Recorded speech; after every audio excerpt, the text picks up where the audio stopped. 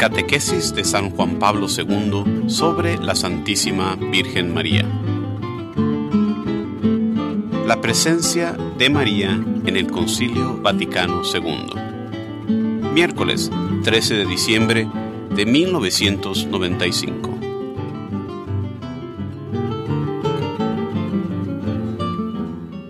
Quisiera detenerme hoy a reflexionar sobre la presencia especial de la Madre de la Iglesia en un evento eclesial que es seguramente el más importante de nuestro siglo, el Concilio Ecuménico Vaticano II, que inició el Papa Juan XXIII la mañana del 11 de octubre de 1962 y concluyó Pablo VI el 8 de diciembre de 1965. En efecto, la Asamblea Conciliar se caracterizó, desde su convocación, por una singular dimensión mariana.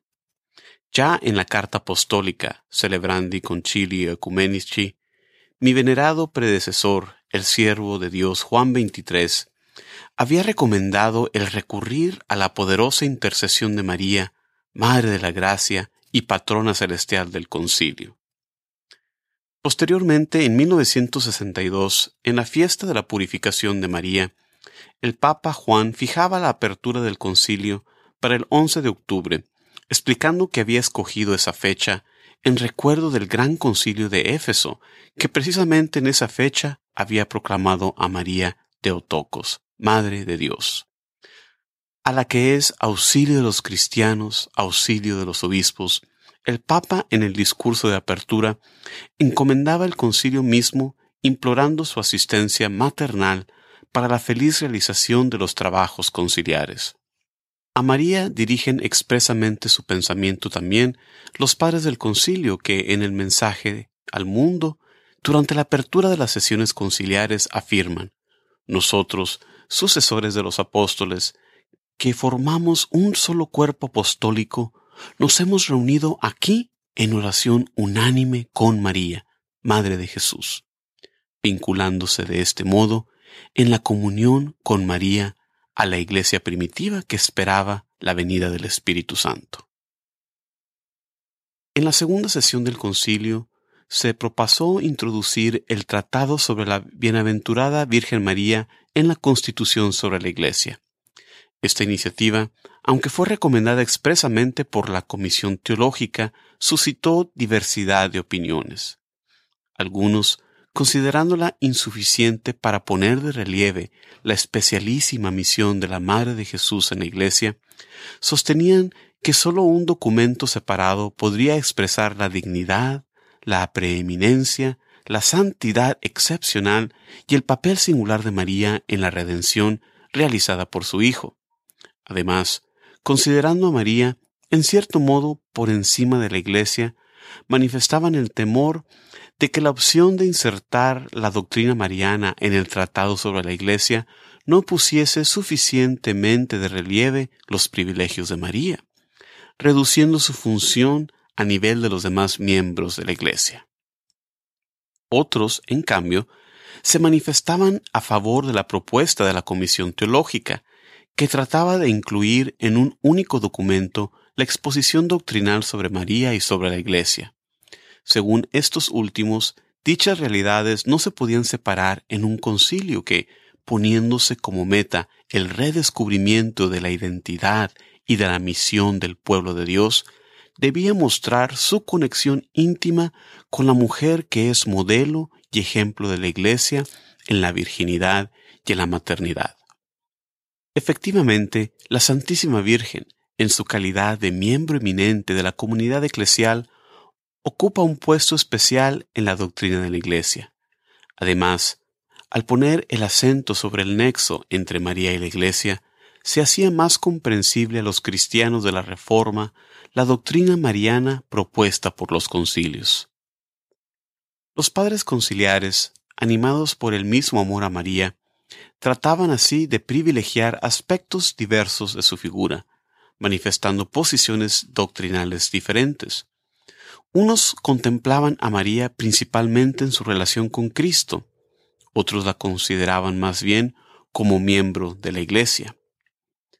Después de una confrontación densa de doctrina y atenta a la dignidad de la Madre de Dios y a su particular presencia en la vida de la Iglesia, se decidió insertar el Tratado Mariano en el documento conciliar sobre la Iglesia. El nuevo esquema sobre la Santísima Virgen, elaborado para ser integrado en la Constitución dogmática sobre la Iglesia, manifiesta un progreso doctrinal real, el acento puesto en la fe de María y una preocupación más sistemática por fundar la doctrina mariana en la Escritura constituyen elementos significativos y útiles para enriquecer la piedad y la consideración del pueblo cristiano hacia la bendita Madre de Dios.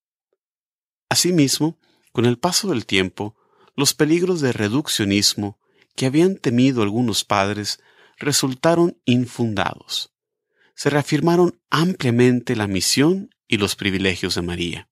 Se puso de relieve su cooperación en el plan divino de salvación y se manifestó de forma más evidente la armonía de esa cooperación con la única mediación de Cristo.